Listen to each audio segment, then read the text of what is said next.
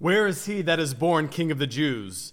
For we have seen his star in the east, and are come to worship him.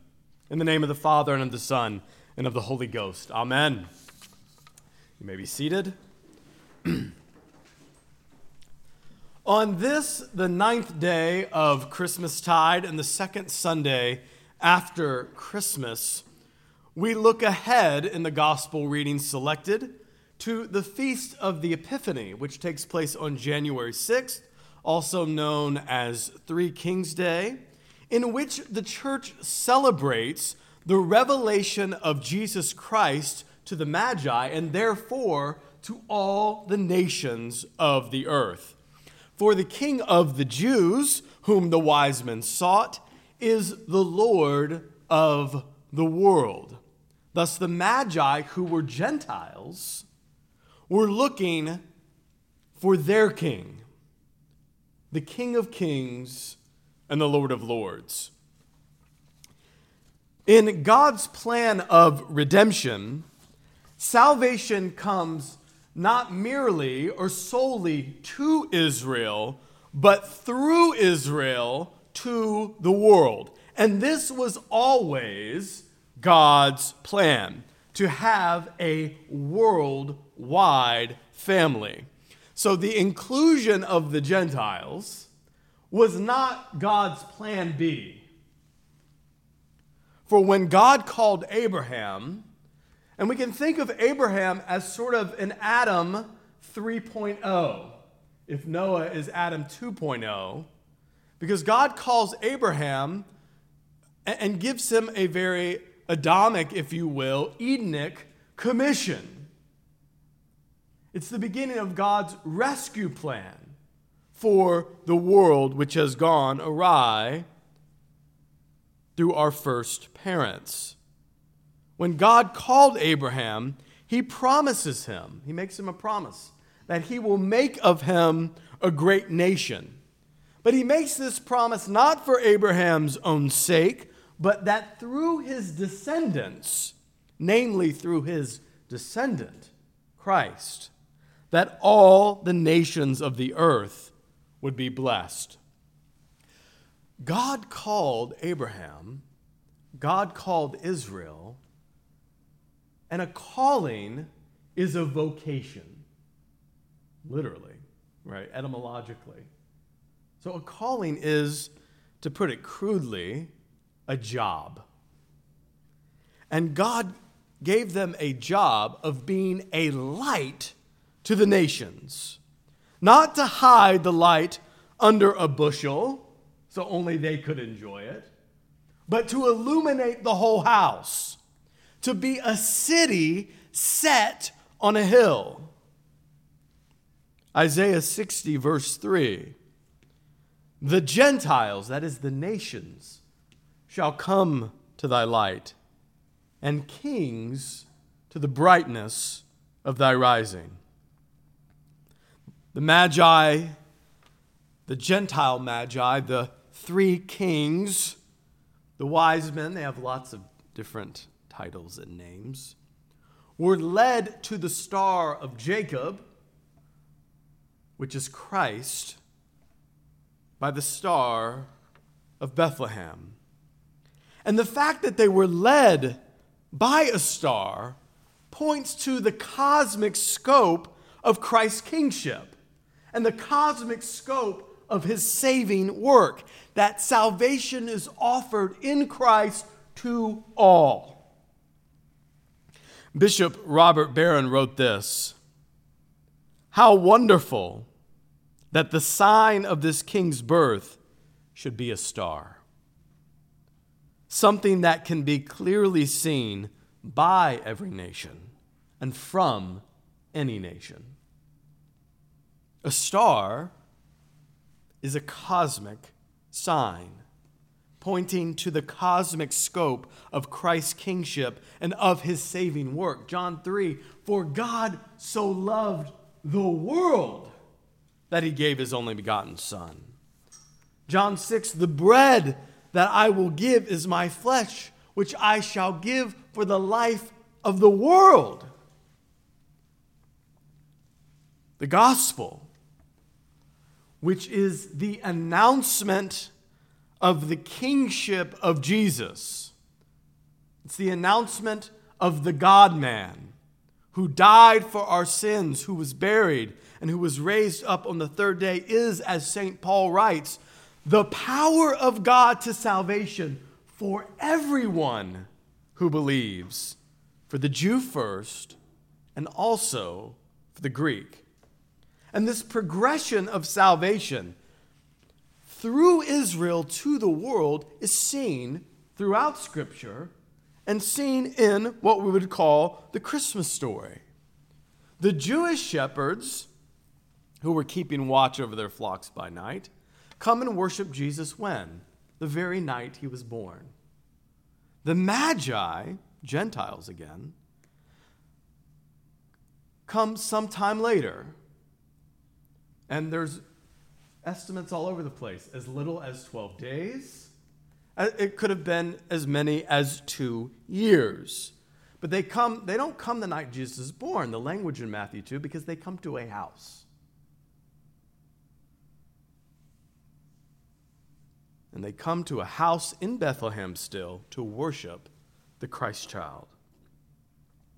Matthew 2:11. So much is packed into this one little verse.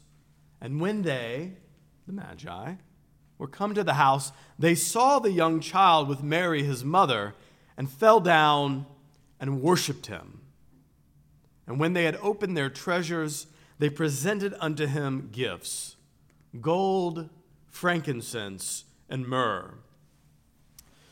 The Greek word proskuneo, rendered in the NRSV as homage, rendered in the King James as worship, occurs 64 times in the New Testament.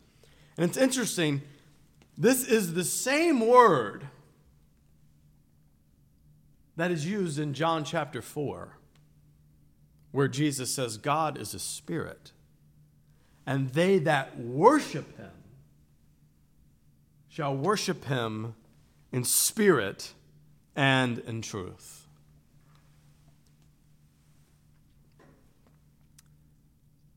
The point of meditation this morning is to sit and to marinate in the fact that the Magi worshipped him.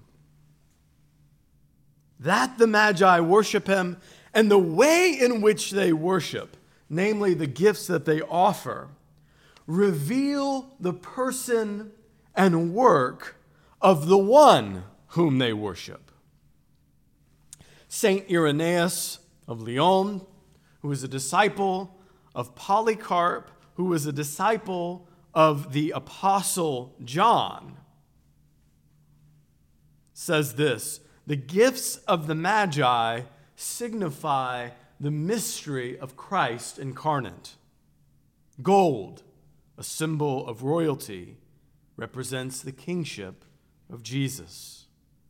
Frankincense, used in the worship of God, points to his divinity. Myrrh, a burial ointment, signifies the humanity of Christ, especially in his passion and death.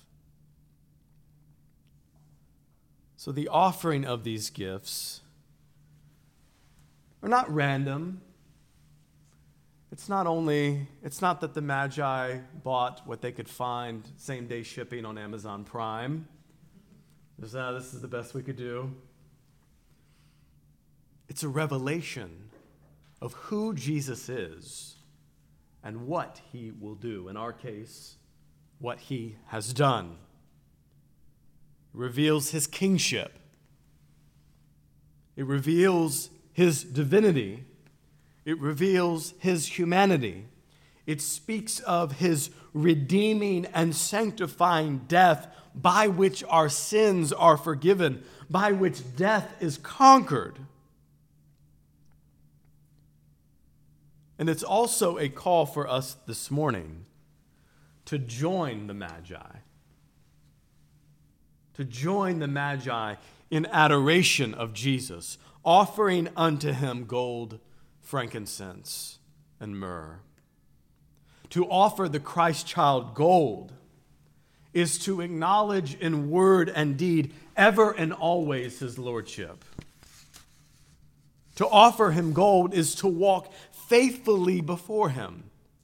To offer to God in response to grace our bodies, our whole selves as living sacrifices.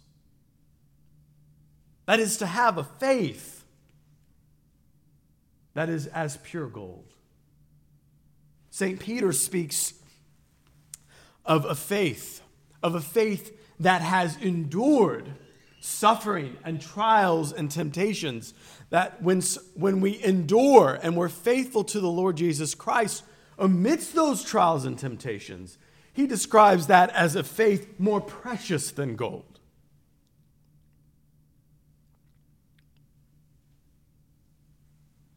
Gold is not destroyed by fire, but refined by it. And our faith is refined and strengthened and purified by fire, by the fiery trials which come upon us in this life, and by the fire of the Spirit that is at work in us to transform us into the likeness of Jesus Christ, to burn away the impurities, the dross, so that we become like the one who redeemed us. And so when we endure suffering and hardship as good soldiers of Jesus Christ, and when we submit to the disciplinary and pruning or cultivating work of the spirits in our hearts, our faith, the whole of our lives can become an offering of pure gold to Almighty God. We offer to God frankincense. Literally in the worship of the church. We just did it on Christmas Eve.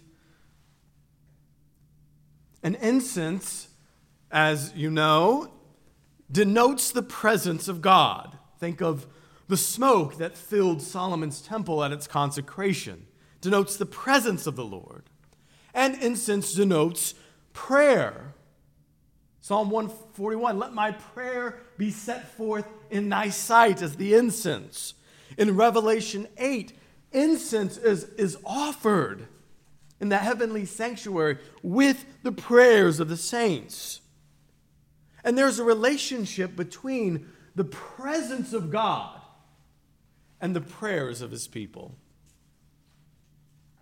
Because prayer, in large part, is practicing the presence of God.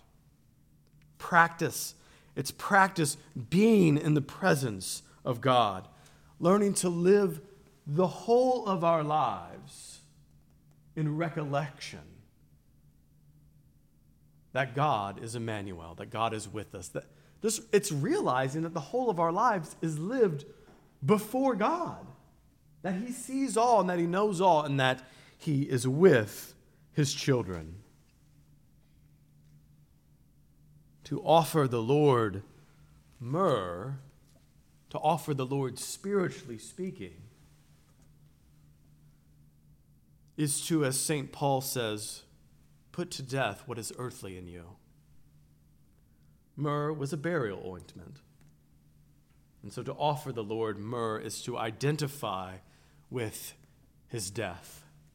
Is to, as Paul says, to always carry around in our bodies the death of the Lord Jesus. It's to walk in the identity of the baptized, to recognize your identity as one that belongs to Christ, as one who has been baptized, laying aside the sin from which you were redeemed, to which you have died, and putting on Christ, with whom you are seated in heavenly places. It's a run-on sentence, so let me say it again. It's to walk in the identity of the baptized, laying aside the sin from which you were redeemed, to which you have died, and putting on Christ, with whom you are seated in heavenly places. To offer the Lord myrrh is to engage in repentance and mortification, to recognize in heart, soul, mind, and strength that you have been crucified and risen with the crucified and risen Jesus, that you have died and your life is hidden with Christ in God. So, brothers and sisters, let us offer Jesus gold. Let us ever acknowledge his lordship and walk in faithfulness before him. Let us offer him frankincense. That is, let us ever be with and before our Lord in prayer. Let us offer him myrrh, crucifying the flesh and its passions, for we have been in baptism crucified and risen with Jesus. And let us, with the three kings, ever be seeking the King of Kings and Lord of Lords. Let us say with them, we have seen his star. And moreover, we have seen the star of Jacob, the light of the world. And let us remember our vocation as the church, which is to be the light of the world, pointing to the light of the world, which is Jesus Christ our Lord. And finally, as we seek the Lord, as we seek the star of Jacob, let us come, let us say with the Magi that we have come to worship him. Let us pray. O God, who by the leading of a star didst manifest thy only begotten Son to the peoples of the earth, lead us, who know thee now by faith, to thy presence, where we may behold thy glory face to face, through the same Jesus Christ our Lord, who liveth and reigneth with thee in the Holy Spirit, one God, now and forever. Amen.